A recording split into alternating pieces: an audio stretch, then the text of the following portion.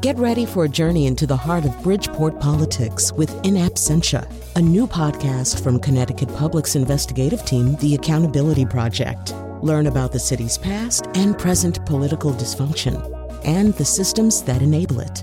Tune in wherever you get your podcasts. Funding provided by Francisco L. Borges and the Melville Charitable Trust. The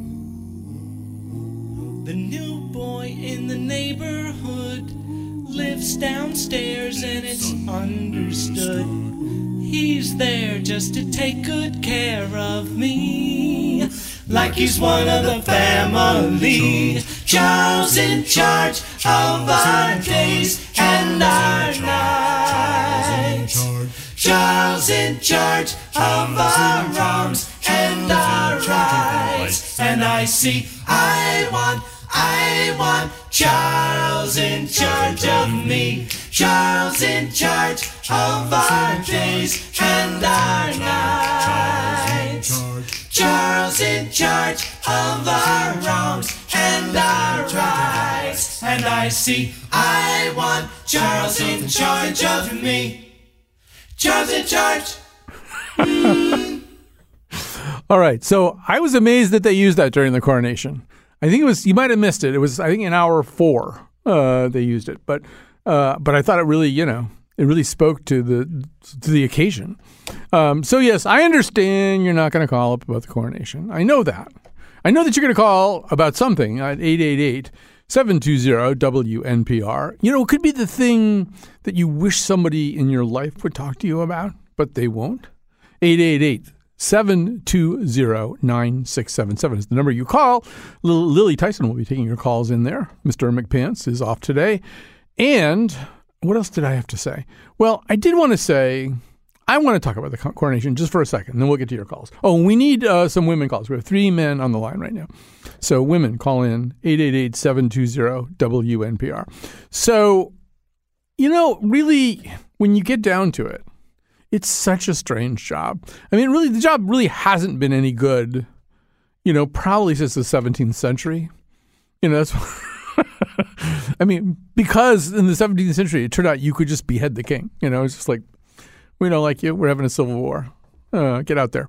But I think now it's, you're the king. And so the prime minister has to come and brief you on a regular, is it weekly? I'm not sure, basis.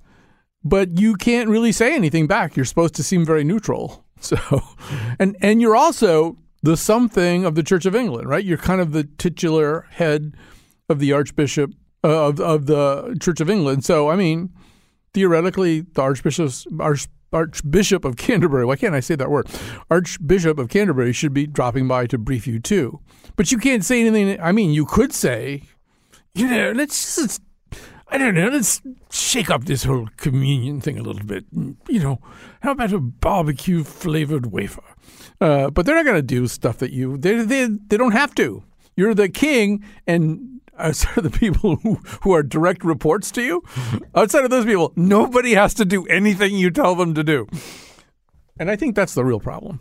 It's just not, it's not a real kind of king somehow. And of course, the other thing is, you're king of a lot of other different nations, Papua New Guinea and Tuvalu and Jamaica. And if they were smart, and they had a good chance this time because, people probably had forgotten who was going to get to be king. They needed like a Jamaican king. And the next king should be something like that because I think it would really pep the whole situation up a lot. I know that there's some kind of patrilinear sequence it's going to be William or something. But if I were running the United Kingdom right now, I'd be thinking, how do we work it out so we could have like a Jamaican king the next time? A Jamaican woman king. I think that would be just excellent. All right. So, the numbers to call, and you are calling those numbers. And we're going to begin with Anthony from New Haven. Anthony, you have the floor. Thank you, Colin. I want to talk about a news article I saw last week where the headline was 1 in 3 remote employees admit they've worked from car or bed. Mm-hmm. And that word admit really struck me because, typically we think of an admission or admitting something as some sort of statement against one's own interests. And I think it nicely illustrates the sort of divide between employers and employees. So employers think that, or they feel that they're paying for an employee's undivided attention, to sit up straight, to focus, to, in addition to completing tasks. Employees, I think or have come to think that they're being paid to complete tasks, however, whenever, maybe not necessarily whenever, but however or wherever they want. So I guess my question for you, Colin, is should employers care where employees work? And let me make that a two-part question, or throw in kind of a twist on that. Should an employer care where an employee works if the employer has given the employee certain equipment, like a dual monitor that can only be used in a home office? In that scenario, is working at a beach or a park, something that would require an admission. Well, so first of all, Anthony, let me quote from a related study that showed that if every single work-from-home employee who works from bed were laid end-to-end, they would be very happy. But beyond that, I would just say this. I think a lot of it depends. I actually have given some thought about this, even in connection with this show, our staff. A lot of it depends, I think, on how the task is defined, and how the task is evaluated. So with the people that I work with, by and large, the people who work on this show, what I really want from them is a really good show. I want them to do really good shows, and I want them to be creative, and I want them to, think hard about what we're doing. And I'm less concerned about where they're sitting while they're doing that. If they're working from home, I think that they should work in a way. I evaluate people who work with me in terms of how productive and cooperative and cheerful and, excited by the job they are. And I don't really care about the details. But not every job can be like that. And there are jobs that are more tied to measurable and micro-measurable amounts of productivity. And so, but once again, I mean, if you can hit your target, whatever it is, why should anyone care whether you're lying down or not? Or whether you're whether you're in your car. I don't understand that. And if it's a job that has the capacity to permit remote work, I think it's kind of micromanaging to say, but don't do it in bed. I don't know. John Milton wrote all of Paradise Lost while lying in bed. It came out okay, right? I don't know. What are your thoughts? Well, I think employers are, like I said, I think, one thing that the office has served as historically is as a sort of captive device, right? So you go in there and you can't do your laundry. You can't take the kids to the park. You can't go pick up your dry cleaning. You're stuck at work. And so now employers, some employers anyway, are not having that captive space anymore. And employees are deciding that they want to do, other parts of their lives, fit work into that as opposed to fitting those other things into work. So I think employers are struggling with that sort of loss of control that occurs when employees work from home, and therefore employees get to decide where they work, how they work, and are more wanting to fit in chores, going to the gym, other things around work. But I think employers feel that sort of divided attention takes away from the work. Personally, if you're asking me what I think employees should be able to work wherever they want, however they want, as long as they get their job done. And to me, it seems that the employer should not be so concerned with where that work is being done as long as it gets completed. I think also increasingly, this is actually a somewhat serious subject because increasingly as we have kind of different kinds of employees over the last 30 years coming into the workplace. I was just listening to Mary Louise Kelly being interviewed on some damn show earlier, and she was just talking about the fact that her primary loyalty is to her kids, and she has stood up in the middle of All Things Considered and said to her co-host, I have to go because the babysitter just texted me from the ER or something. I'm gone. Goodbye. And he's looking at her like, you're what? But people who have kids are often doing kind of split shifts or kind of complicated things where they're patching together some childcare in the home, and maybe some grandparents who are kind of helping out, but maybe one person is kind of working a little bit more during the day, the other person is shading their work a little bit more towards night. And if you value those kinds of employees, if those people are people who are doing really good work, I think you do make a lot of room for it. And you understand also that, I think as you're suggesting, not everybody does their best work in an 8-hour concentrated burst. There are an awful lot of people. I'm probably one of them who, there's a point around 11 a.m. most mornings where I go and walk the dog, in an outdoor setting somewhere and just breathe some fresh air. And it actually really helps my mind as I kind of get ready and a little bit more oxygenated to sit here in the studio. I think, people have all kinds of different work styles. And there's no reason to suppose that sitting in one place or being on a physical site for 8 hours is the best way for everybody to go. Now, I do think that there is a thing that gets lost, and we really struggle with it on this show during the pandemic, and we haven't really quite patched it all back up together. In fact, tomorrow we're having a massive meeting, like as many people as have ever been brought together who are directly connected or indirectly connected to this show on my deck. Because a few of us are still a little bit concerned about COVID stuff. But one thing that we do know is the sort of casual interplay that goes on that often creates or often leads to creative decisions. You can't do that on Zoom. You can do sort of goal-focused stuff on Zoom, and you can brainstorm on Zoom. But what you can't do, and what we used to do a lot here, is be working at our stations, and suddenly one person looks at the other and says, you know what we should really do? And then some crazy idea pops out, but that's the kind of thing that we feed on. So I think that's the problem that is hard to solve with everybody working remotely. You've got to make some situations like we've decided. Like Lily Tyson, our senior producer, and I, we just went for a walk one day, around Elizabeth Park on a freezing cold day, and I think we got more accomplished there than we do in most meetings because you could just walk and talk and just think out loud, and that's the thing that I worry about, at least in organizations that are more driven by creative focus. I don't know, like actuaries could probably work from home, right? I don't know. I don't mean to objectify actuaries at all. They're fine people.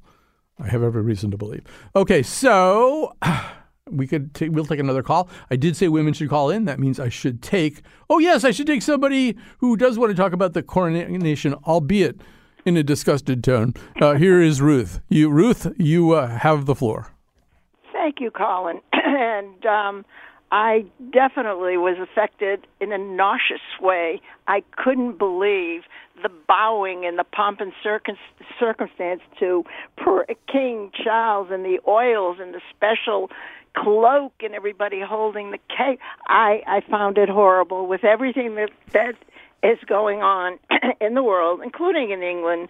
It was repulsive to me. It was his waiting for the 70 years, whatever it was. To me, it was just a turn-up. I know there's lots of people that love it, including many Americans, but for me, it was repulsive. So how much time did you spend watching it being repulsed, out of curiosity? I would say off and on, maybe tops an hour. Maybe. All right.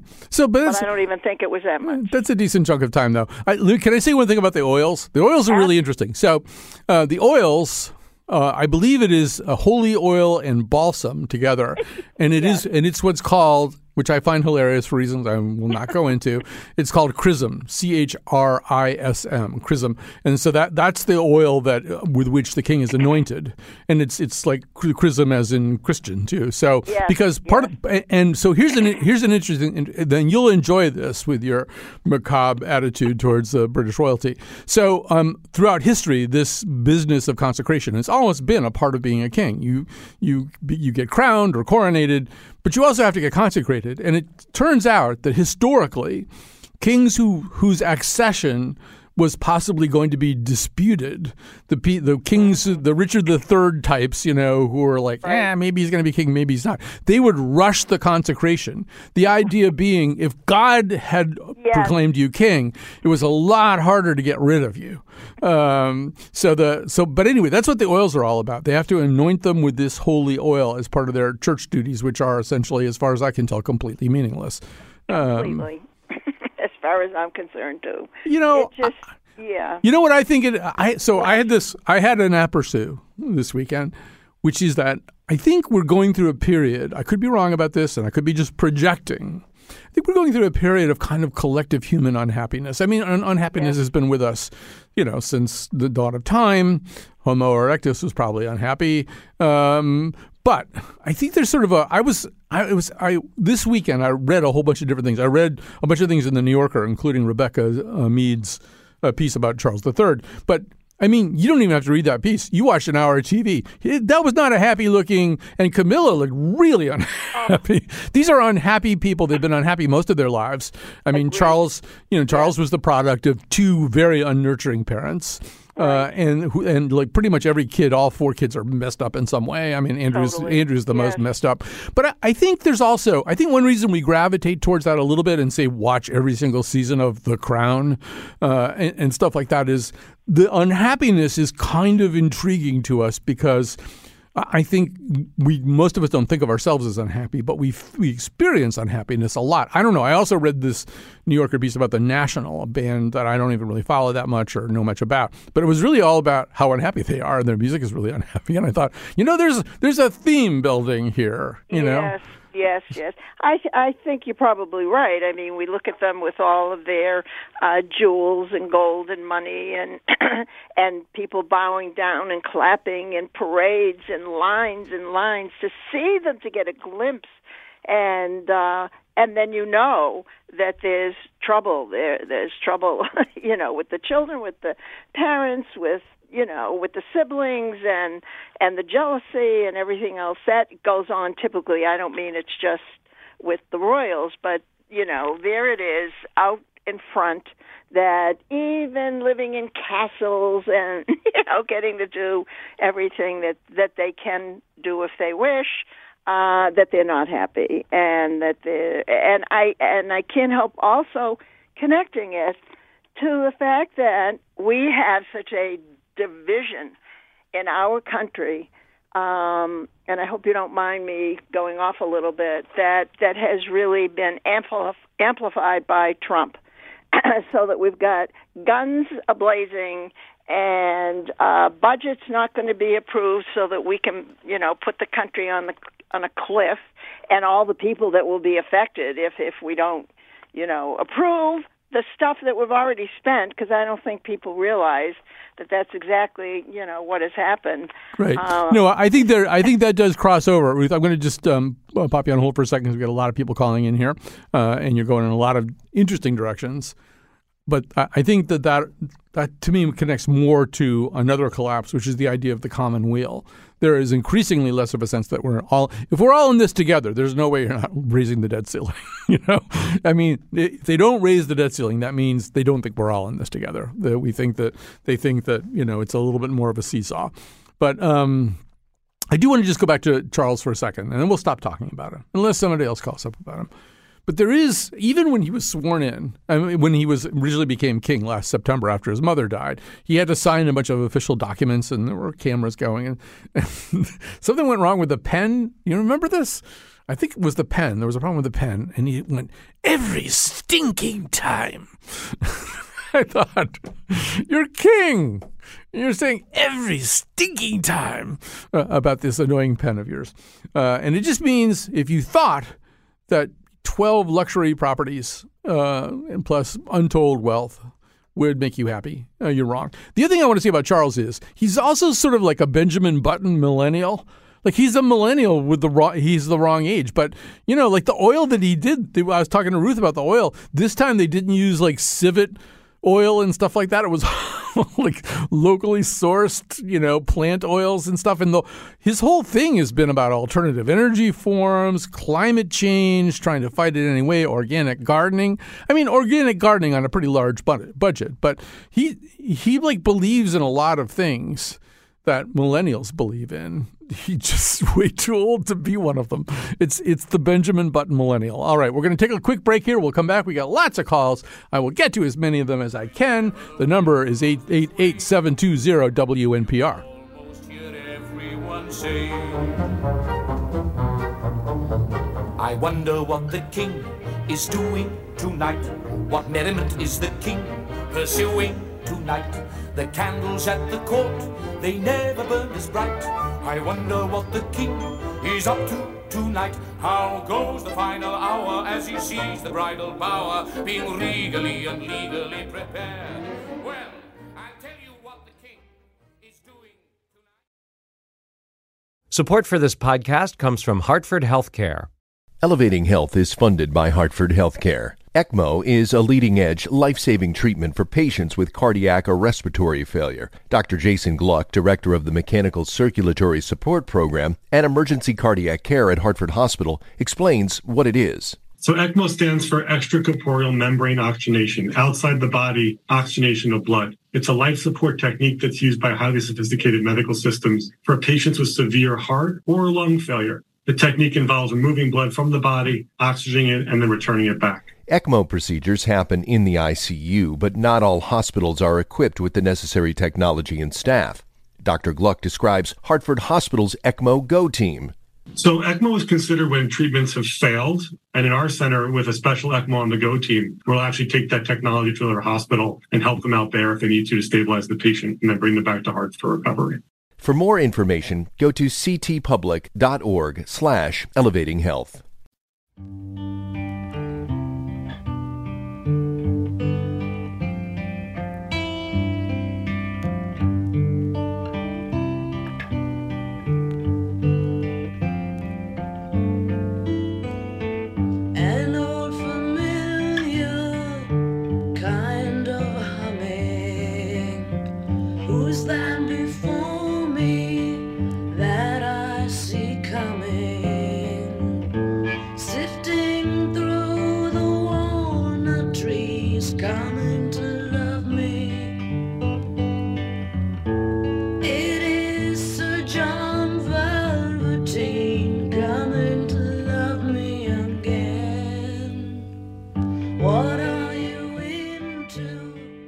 By the way, that singer is named Elise Weinberg. And I've become... we're doing a show later this week about rabbit holes. And I've gone down a rabbit hole ever since we did the Connie Converse show. There's just almost this bottomless well of women singers, women singer-songwriters from the 60s and 70s who would get one album out or two albums out, and they wouldn't be successful. And then they wouldn't have the resilience to go back up against it, or there would be some other overarching problem, or a whole bunch of things would conspire against them. And I've been now making a list of them, and every time I think, well, the list is complete, I discover another. We're going to do a whole show about this. I may have to do like a whole show. Like I'll have to be on every Saturday night doing 3 more lost women's songs, and they're good. I've only run into one. I won't say who I didn't think was. I mean, she can't sing on key, but other than that, most of these people are kind of riveting in one way or another. And so, anyway, it's just fascinating. Fascinating, unfortunately, in kind of a sad way. I think that there was a lot of potential that was thwarted. All right, we'll do one more coronation call, and then we'll move on to other things. But we have Petra. How too exciting in Hamden. Hi, Petra, you're on the air. Hello, Colin. Thank you for taking my call. I'm a trans woman. You were looking for women. I'm sitting here in my color block purple dress in my car. I stopped. And I just had to tell you that there's an analogy to understand the British monarchy, the Japanese emperor. I mean, these two organizations, they make their nations into families. That's what they're about. And a nation in some ways is a family. I mean, we don't recognize it because we've got all this Enlightenment rationality going on. But there's nothing that makes people a nation except some sense of kinship.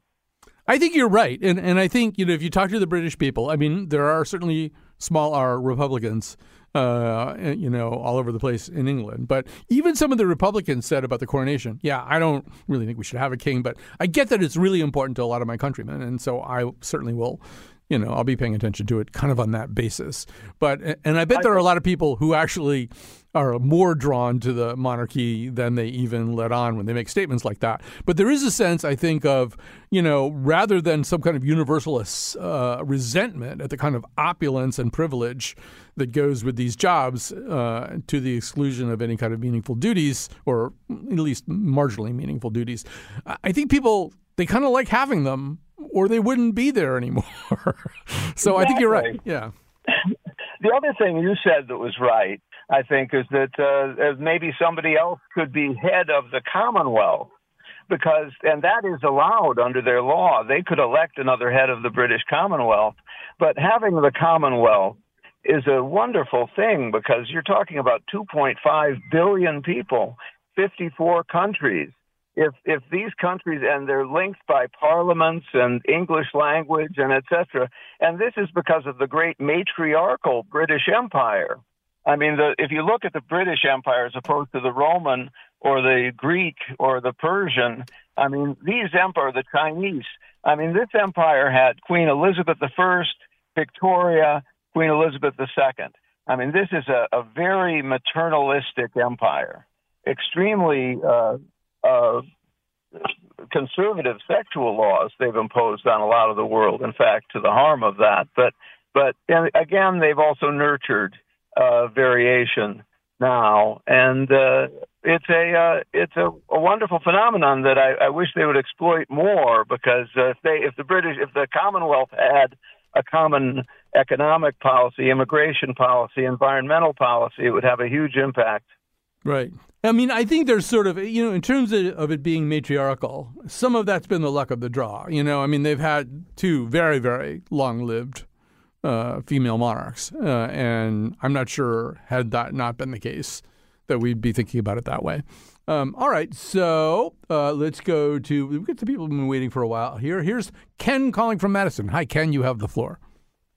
Hi, this is Ken calling from Madison. Yes, it is. I live in a little town on the Connecticut coast, and I'm not going to talk about the monarchy at all.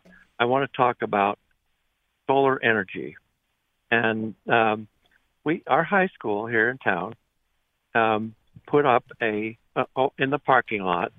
They put up over one row of car park area. They put up a structure, and the roof of the structure, which you can see through, is all solar panels. And it solves three problems. It gives the cars shade, which is wonderful. Everybody's been always looking for a shady spot to park in the summertime, in the sunny days. And they underneath the solar panels in this shady area, they have the lights that are lit by the solar panel. And it also provides a lot of electricity. Yeah, no, I don't know if you listen to the show. I've mentioned this idea 2 or 3 times. We have it here. My point is, how can we really get this movement started? It really has to happen, and I don't know why it's not happening fast. Right. Well, if King Charles had more power, we'd be doing this because he's really into. He loves all this kind of stuff, and he's very worried about climate change. I mean, it's funny because as we were getting ready to do the nose on Friday, I was suggesting to the panel, it might be interesting to talk about Charles, in terms of the contradictions. There, in a way, he really represents all the kind of anti-egalitarian qualities of monarchy and a huge amassing of personal wealth. On the other hand, he's like really worried about the things that we want leaders to be worried about. And nobody wanted to do that. They just wanted to hate him, but and be disgusted by him and look down on him. And which I get that part, but I think you can also admire it. But I found myself thinking, I'm trying to think of a world leader. And I know Charles III isn't really a world leader. But if he were, he would probably be more concerned about stuff like that, about how can we get more, get solar covers in parking lots, so we're generating energy out of this space that otherwise is just baking asphalt, throwing heat back up into the atmosphere, and we'd be doing all kinds of terrific things. He would be more vocal about that than anybody I know. I mean, these days, leaders like Biden and stuff, they feel some need to talk about stuff like that, and I don't mean to suggest he's unserious about it, But I don't think it's his biggest priority. I mean, Sanders is probably the closest thing we've really had to a significant national politician who really, really wants to do some stuff like that. And that isn't even his number one thing. It's probably his number 2 or 3 thing. But, I think what it's going to take is to have world leaders who get into office and say, and there are some, I think, in Western Europe, who say there is nothing more important than this. Nothing is more important than addressing climate change and addressing the way that we generate and consume energy, and the way that we create spaces that will serve us better and harm the planet less. I mean, there have to be leaders, important world leaders, who think that that's job number 1, 2, and 3, and then there's something else that comes in fourth. And I don't really think that we have that, and I think that's to our great detriment. Oh, okay. Here is Iman. Hi, Iman. Oh, hello. Hi, Colin. So I wanted to say, right now, I think in Connecticut, there are beautiful rivers, lakes, creeks, and everything. And I kind of want to explore them the way that I would explore like a state park and like walk through them, swim through them. And I feel like that isn't a social norm or like that's not allowed. And I wanted to know your thoughts about this. I think in some ways, 100 years ago, if people wanted to go swimming like in the Mills River, they would just do it. And now they don't. Say a little bit more about, I think I understand the point that you're making, but just say a little bit more to help me. Yeah, like I think there's a way in which, we see ourselves as like separate from the world around us. And I think getting out into our state parks and national parks kind of help to remove that boundary between self and the environment. But I do think that when it comes to water, there's this sort of a backness. We could definitely go to beaches, but like there are we have beautiful ponds, rivers, and lakes that one could swim in. I drive by them all the time, and in the summer I don't see anyone swimming. Yeah, so I think some of this is a little bit of a Connecticut thing. I think there are other places in America that you could go. I mean, even as far as Vermont. as near. I was going to say Vermont. Vermont, like swimming holes are a big thing. I mean, knowing where the really good swimming holes are along a river. That's like a thing that you do and that and yes, there's a lot of use made of lakes, and obviously you go to the Midwest, Minnesota, Wisconsin, places like that, they're just very sort of lake intensive. But I think there is in Connecticut, and it may be a little bit of a hangover from our industrial past. I mean, people forget that Connecticut was a real cradle of 19th century and early 20th century industrialization. And when you do that, you befoul many of the waterways around you. And so there may be sort of a sense that people just, I don't think people stay entirely away from rivers and lakes, but there may be a little sense of, really, can I go in there? Is it safe? Is there going to be something bad for me in there? Are there going to be PCBs or something? Am I going to get sick? Mm-hmm. I mean, I've swum a bunch in the Housatonic and places like that, but every time I did, I thought, I wonder if they fixed that problem up in Pittsfield, or I'm just giving myself liver cancer. Yeah, I mean, they have cleaned up the Hudson River a bit in New York, and I think that has recently become somewhat swimmable again. So, anything's possible, and I think we should take care of our water. But even just, knowing what water might have contaminants and what doesn't, might alleviate some of that, separateness from the water and swimming. I think people should be swimming more. I want to be swimming more. It's hot. I want to jump in the river by my house every day. Right. One thing that my mind flashes back to as you talk is the first year or so of the pandemic, where everybody became a transcendentalist. Everybody was suddenly Ralph Waldo Emerson. And people weren't going into work as much. They were a little bit housebound. Restaurants were maybe locked down for a while. Some of the conventional indoor sources of entertainment, movie theaters, stuff like that, weren't functioning. And I do a lot of walking with my dog, and we're often, we like to go places where there's nobody around so he can run around and be an idiot. And I was suddenly discovering I'd pull up to these previously deserted places, and there'd be 20, 30 cars. There'd be cars, overflowing the parking lot. And it was like everybody thought, oh, yeah, the outdoors, walking, it's great, And I mean, this was in November, December of 20, and January and February and March of 21. And it just seemed like suddenly everybody had decided that this was a great thing to do, which I thought was wonderful, even though it kind of messed up my life a little bit. But I thought, good thing. Yeah, it's a good thing. And I don't know, it was like the minute people could go back to doing other stuff, they just went back.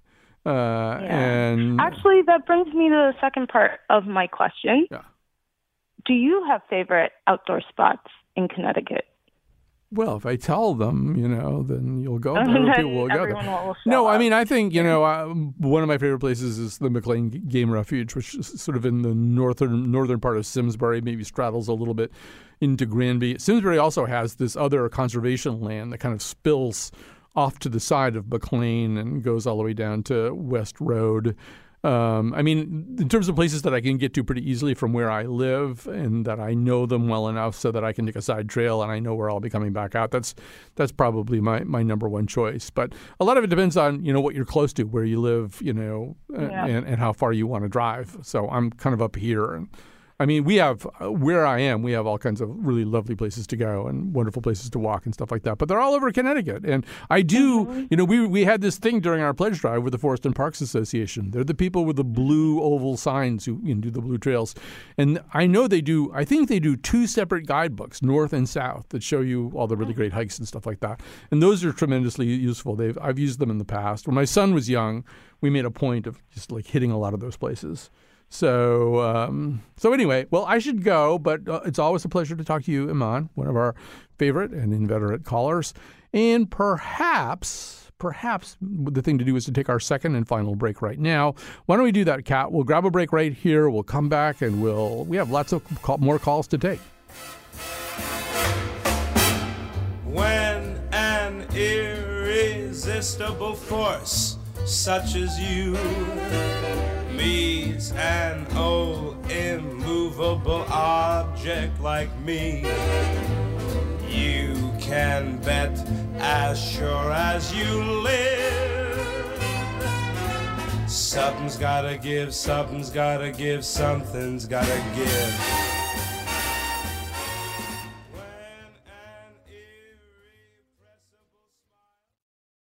And we are back. Time to thank, first of all, our technical producer, Kat Pastor. Great to have her back in her seat. Dylan Reyes, who was filling in for her in her absence, is doing stuff now. He's down in Virginia. He's sending up strange music for the billboards, which is the thing that precedes the news, which if you're listening to the podcast, you probably don't hear anyway. And the producer today is our senior producer, Lily Tyson, as I mentioned before. Mr. McPants has the day off today. We've got some fun stuff coming up ahead this week, including a show about hotlines, an episode about rabbit holes, and then we're going to do the news, and I think it's about Bupkis. I think it's about the TV series Bupkis this week. All right, so it's Ask or Tell Me Anything. The number is 888-720-WNPR, 888-720-9677. We've got lots of things to talk about here. Well, poor Dave. Dave from New Britain's been on the line for quite a while. Let's do something about that right now. Hi, Dave. You have the floor. Hey, Colin. Great to be here. Second-time caller.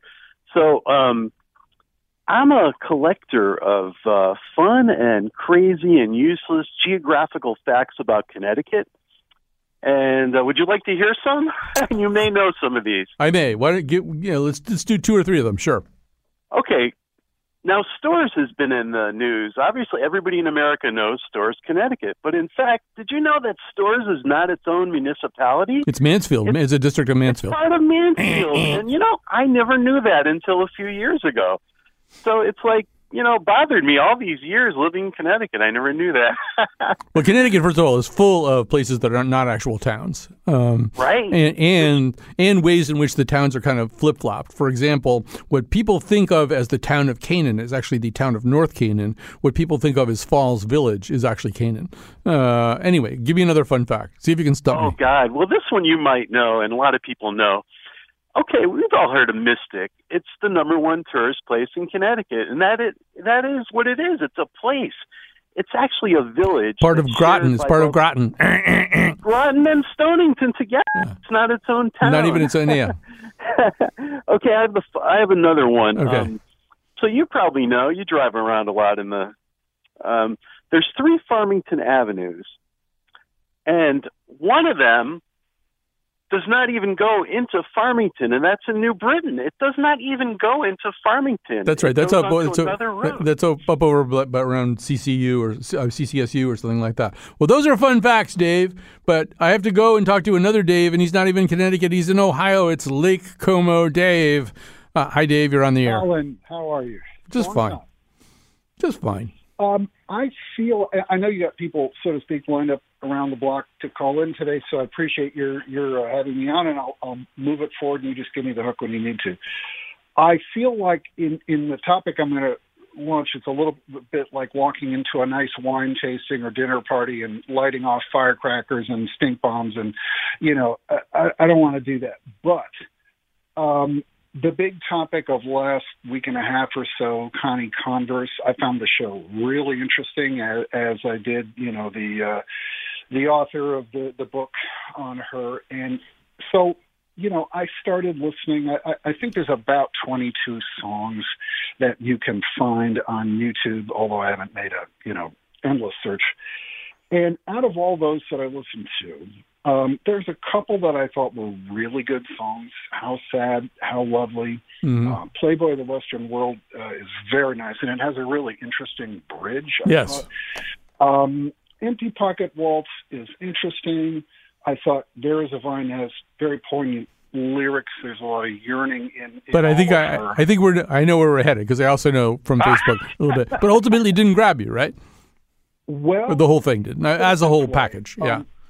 The whole package does not grab me, and also, if I were a music industry executive then or now, I would say, you know what, her lyrics are lovely, but the voice just will not sustain a career, and that's just kind of how it seems to me. I have not been able to locate I think they're called something Musics with a CKS. Volume 1 and 2. Well, there are these kind of art songs that are performed with piano and a soprano singing them and stuff like that. But I think the larger question, Dave, and then I do want to move on here, but this is something that you and I would probably talk about on other occasions. I think the idea that for any kind of objective reason, we're all going to like the same music is unlikely. There just are things that are not for us or for us, or, the first time I heard Connie Converse, it was really like just a very haunting experience. But I would never expect other people to share it. It's a pretty idiosyncratic choice. I think you also saw on Facebook over the weekend, I was reading this really, really long New Yorker article about the National, and I was fascinated by the article. The article said so much to me about creativity and unhappiness and how teams have to function together to come up with creative products, which I really identified in terms of our show. But I didn't really know their music, and I kept thinking, why am I reading 3,500 words about a band that I couldn't name one of their songs? And so when I got all the way through, I started listening to their songs, and I don't think I'm ever going to get into the National, even though it's clear really, really smart people who know a lot about music, like the National. And I think, that's one of the mysteries of music, something that you've really spent your life studying and thinking about. One of the mysteries is, why don't we all like the same stuff? We don't. And in fact, it's probably true also that the more that something is close to being a common denominator, the more that a musically discerning person isn't going to like it. So, it is one of the little mysteries. And I think sometimes it's also, we are like baby ducks and we imprint on things. If you imprint on something at the right moment. If I were the right age to have imprinted on the National at the right moment, I'd probably like them better than I'm going to, even if I try really hard. All right, we're going to move over to Alicia in Windsor. Hi, you have the floor. Hi, how are you? I'm fine. All right. I wanted to talk a little bit, because Mother's Day is coming up, about some radical self-care that a group of women that are in the area are doing. I know you know about roller derby because we call in to talk about it. Mm-hmm. But it's really been wonderful to have some women who are mothers take time for themselves to do something that's very scary, and usually women are known for being nurturing, and these women are smashing into each other on roller skates and pretty much playing football, playing offense and defense at the same time, taking some time for themselves while also caring for 3, 4, 5 kids and a partner and fur babies and all that jazz. So I wanted to invite you to come and see them play roller derby at Nomads in South Windsor on Saturday. All right. Well, first of all, I think, what's really interesting about this, and maybe this is also the subject for further pursuit, is that kind of idea that, when we think of Mother's Day, what should mom do on Mother's Day? Well, she should treat herself to something, but people are thinking, maybe she doesn't have to cook, or she goes to a salon or a spa or something like that. But, maybe what we're sort of seeing here is that just dealing with life, with all the pressures of life, one thing that builds up in you that you can't necessarily let go in any safe or constructive way is aggression and maybe a desire for some kind of thrill, that isn't necessarily 100% safe. You spend as a mom so much time worrying about the safety of your little ducklings there that you don't, there's part of every human being, I think, that desires something that isn't risk-free. And I think the way you described that was very intriguing. Yeah, and socially safe as well, because anger and aggression is not a socially safe emotion for women to typically put out into the open because of, just how we stereotype and socialize women in general. Yeah, no, I think that's brilliantly explained, and I think it's a great point too. All right, I'm going to keep moving here. I hope I'm saying this right. Mackell in New London. Did I say your name correctly? Yes. I just like to make a quick statement about the coronation over the weekend in the UK. Their argument over here across the pond is that the inauguration of the president, what more pomp and circumstances is that every 4 years the president is re-inaugurated, and he walks down Pennsylvania Avenue, and also when the president the presidential balls.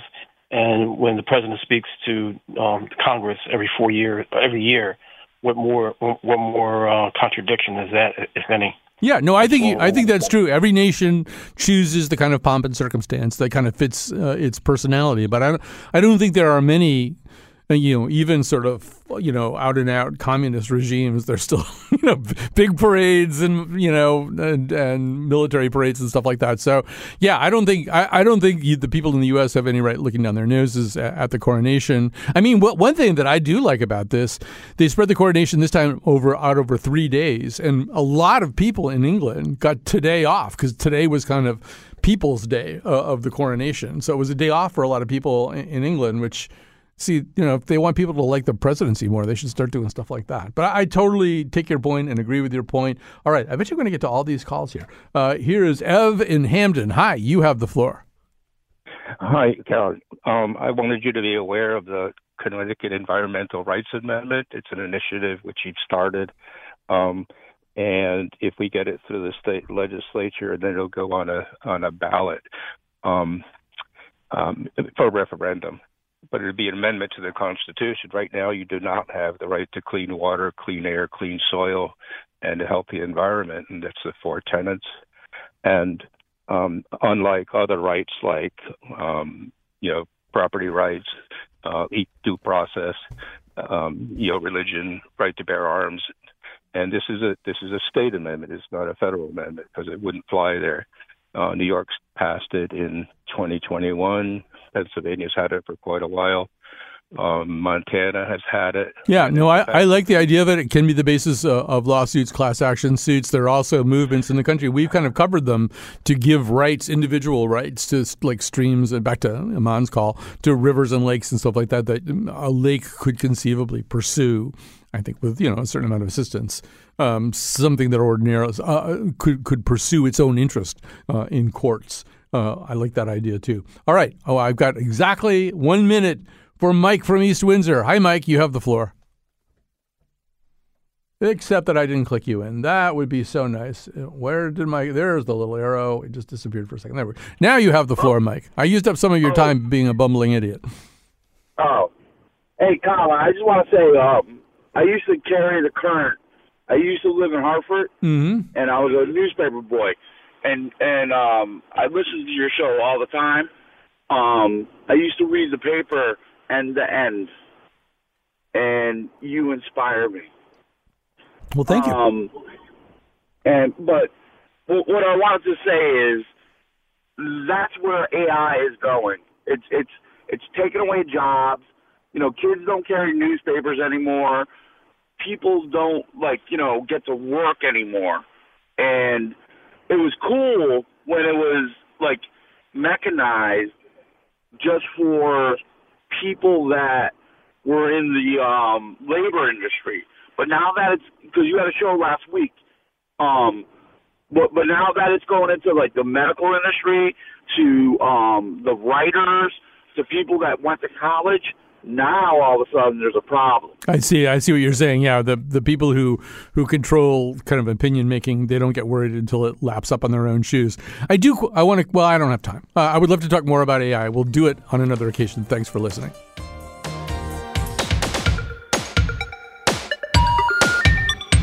The number you have reached has